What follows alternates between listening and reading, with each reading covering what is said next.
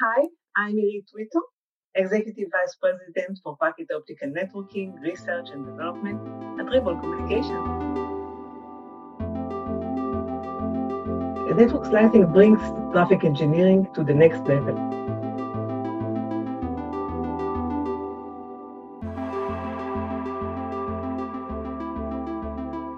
I'm Catherine Speglia, and this is Well Technically, the tech podcast where women do the explaining.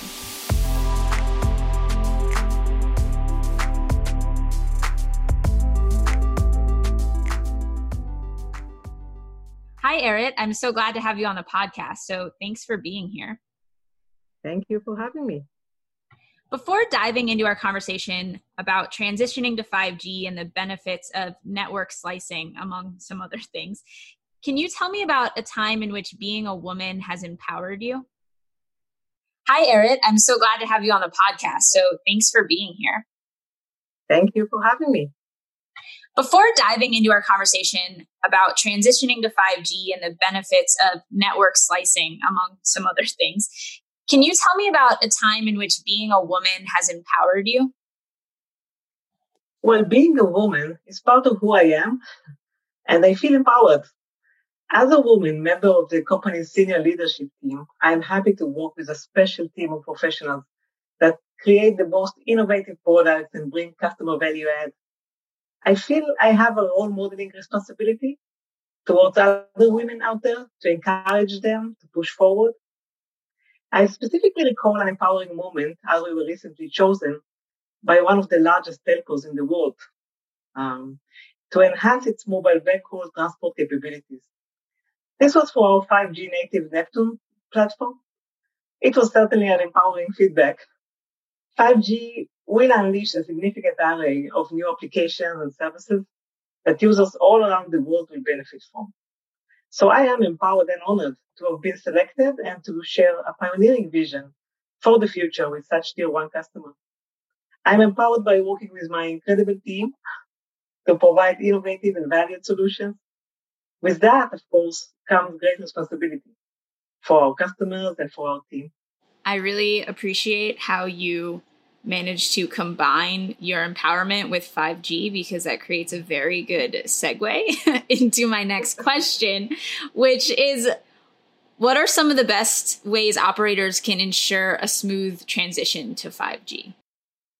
Yeah, so looking at some of the challenges that operators have even today, we all know about the explosion in bandwidth demand, especially accelerated recently by the COVID-19 situation with work from home and so many activities from home, actually, remote learning, gaming, streaming. So all of that creates an explosion in bandwidth demand already today before 5G. On the other hand, existing networks still have limited physical capabilities. So it's actually a cost and time to market barrier. So looking forward at 5G. But 5G brings much higher capacity demand per end user, hence higher investment for the 5G MNOs to build access infrastructure. It also brings highly diversified services and network utilization patterns and timing demands. So what MNOs require of the transition is actually already today to have higher capacity and lower latency. And the transition itself to 5G should be smooth, on the fly, and evolutionary in nature. All that in order to achieve faster return on investment and faster 5G rollout.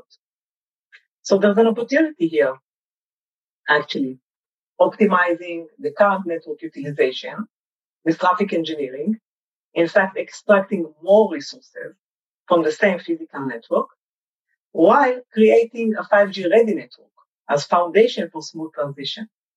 That way, an easier and quicker way is found to perform the changes in the network.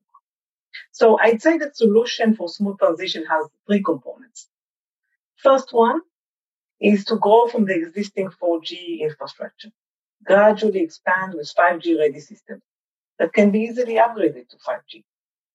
The second component is to invest in network automation for faster deployment and less human errors, based on SDN, software-defined network automation, and real-time programmability, as well as open interfaces like NetConf Young.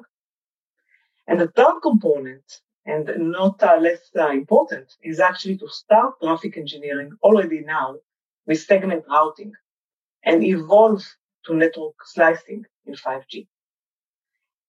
Especially for services that have special requirements, like bandwidth reservation or better isolation or deterministic latency. We'd like to assure to start with 5G slice policy with latency and protection in mind. So defining the policy even before 5G will actually be a good segue after the transition. So this is the third component. Yeah, of the three components that you mentioned, traffic engineering is the one that I'm the least familiar with. So can you talk to me more about traffic engineering and why it's essential for network performance, changing traffic patterns, and, like you mentioned, supporting 5G? Excellent. That's a very good question, Catherine. Actually, traffic engineering is not new. It was there for a while. I don't know exactly where it starts, but it was less scalable and less effective in all the solutions so far. Pre-IPv6 and pre-segment routing traffic engineering. With traffic engineering technology evolution, and as the network becomes more complex, traffic engineering became more effective and simpler to implement. On the other hand, the network resources become more limited versus an explosion in demand. So we see dynamic traffic with diverse services adds to the network complexity. And the risk is overwhelmed network at spikes and underutilized in other scenarios. But we do have an opportunity to look at different types of behavior and requirements and utilize that difference between them, okay? As some satisfied by best effort and some require premium, like live services, okay? These challenges actually intensify with 5G because we see a massive growth in services and diversification of those, plus special and even higher requirements for reserved bandwidth, deterministic latency, etc. 5G also actually consumes more infrastructure resources as end users require higher capacity. So the solution for that, in a nutshell, is to achieve an efficient and reliable network by dynamically adjusting to the changing traffic patterns. An agile network is able to dynamically differentiate and steer the traffic, optimizing the use of resources. Segment routing traffic engineering is designed to achieve that, and I'll explain how. One example is if we're looking at traffic steering to adapt to shifts of load in the network. That could mean that we'll have the best effort traffic take longer routes in the presence of live streaming traffic. That way it's decongesting the premium route. And thus latency figures can be maintained. Of course, automation of traffic steering in that way is critical because if that was all manual, it would be irrelevant by the time it's defined. So it has to be automated and critical to avoid service degradation or resources waste. So dynamic and closed loop systems coupled with programmable network infrastructure are needed. The benefits are clear. Better end user experience with less network hiccups and better network use. In fact, we are extracting more from the same network. And I'll explain how is that working. How actually traffic engineering provides bandwidth and reliability assurance. It does that by computing end-to-end path for routing packets. The route is pre-planned by offline optimization algorithm or by real-time computation. This is as opposed to locally finding the best next hop to the destination as was done by regular IP routing. So computing the end-to-end path for routing packets allows us reservation of network resources on that path, okay, like bandwidth. It also assures fast protection for node and link failures by pre-computing the backup path. Those two components actually assures the reliability of the traffic engineering of the bandwidth expectation. So it improves the network and service performance because services have guaranteed bandwidth in the network, no matter what, whether it's failures or heavy traffic load or congestion nodes and links. The services have their guaranteed bandwidth. It also copes with changes in traffic patterns. A closed-loop automation of the network allows to redirect traffic to new paths to react to network utilization or prepare for future demands. The traffic flows can have different patterns and levels of protection as well. So when we look at all that in 5G, we see it all intensifies. There's higher need, but there are also higher capabilities for traffic engineering. So traffic engineering in 5G, we see more services, higher demands, accelerated rate of changes in traffic patterns in the network. Hence, the need for traffic engineering intensifies.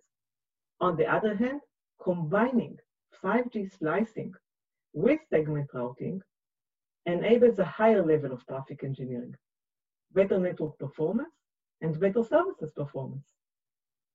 So traffic engineering enables assigning the appropriate network resources to each traffic pattern in each slice, okay, in 5G. Thank you. That was a really great, detailed explanation of that. So you mentioned network slicing a number of times in that answer. Can you tell me a little bit more about how it creates a dynamic network that helps providers deliver enhanced customer choice and satisfaction in the 5G era? Yeah, that's actually very exciting. Network slicing allows us to assign each service the exact network it needs. It's like a separate network for that service. Network slicing brings traffic engineering to the next level. There are 4 reasons for that. First one is the end-to-end concept. Multiple tenants over single physical infrastructure. So we can have independent operations and slice resource management per tenant, okay? And then the second reason is the slicing capabilities by itself. Strict resource isolation and security, multi-tenancy, independent management and orchestration per slice. And the third one is that it allows for service level specification, SLS. It allows us to manage the quality of service per slice. So in that case, we have the 4th reason that is actually combining all of the first 3 and adds even more sophistication with tailored traffic engineering policies for each 5G service, running independently in each slice, assigning the appropriate network resources to each traffic pattern. So those 4 reasons actually allow us to have a better traffic engineering based on network slicing. Okay. And some examples for the special and unique requirements that 5G services are asking us for. For example, for massive IoT, Internet of Things, like managing irrigation systems or smart cities, bandwidth may be the most important. On the other hand, for gaming and AR, VR, augmented reality, virtual reality, the deterministic latency is important, right? Because if you're playing and you need to have the response immediately in live, you can't just stop and wait. And the entire experience of augmented reality or virtual reality would be impaired and damaged if it doesn't respond on time. So the deterministic latency is important. For defense system, isolation is expected for maximum security, of course. And for remote surgery, wow, ultra-reliable, low latency is a must. You can't have remote surgery and then some delay or unexpected latency or some lack of reliability in that. Right. So looking at ultra-reliable, low-latency communication is the highest degree of protection with bandwidth reservation and lowest latency. So we see that there's a lot of business impact to traffic engineering with network slicing. But if we look at it for a step further beyond what we're doing today, we can see that slicing actually introduces new revenue streams. The ability to assign slices per flow on demand opens new domains, the slice itself becomes a resource you could sell or list. New applications are enabled, offering slices separately as a bundle or even grouped in a hierarchical manner. For example, for large enterprise units or army bodies, seeking independent networks within the organization. Okay. Another interesting model is infrastructure as a service. Slices can be assigned to potentially different customers, on demand and ad hoc.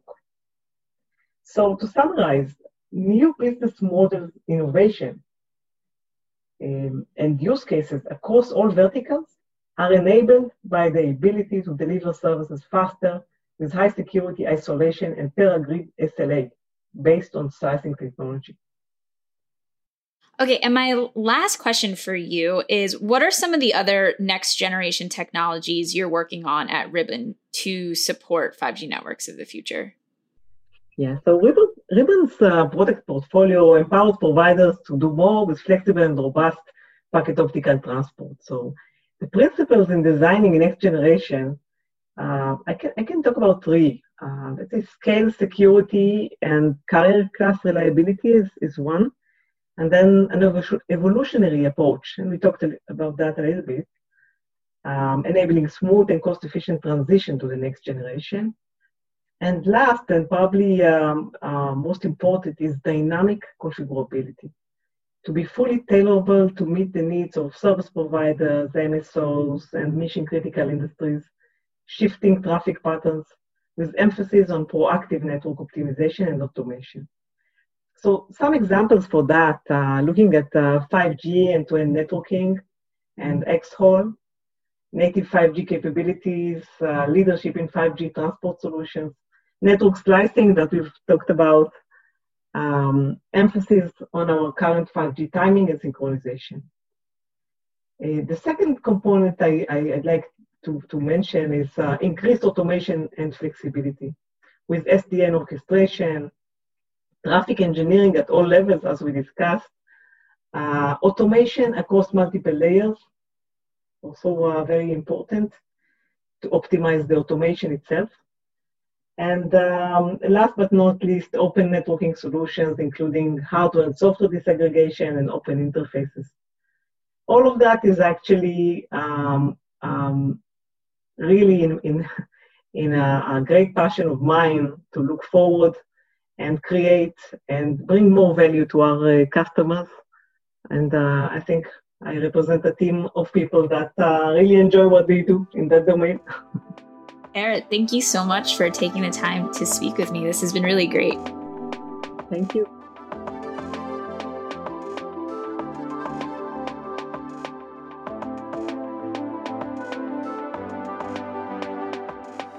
Well Technically is an Arden Media production. For advertising inquiries, contact Danny Miller at dmiller@ardenmedia.com. Today's show was produced and edited by me, Catherine Speglia.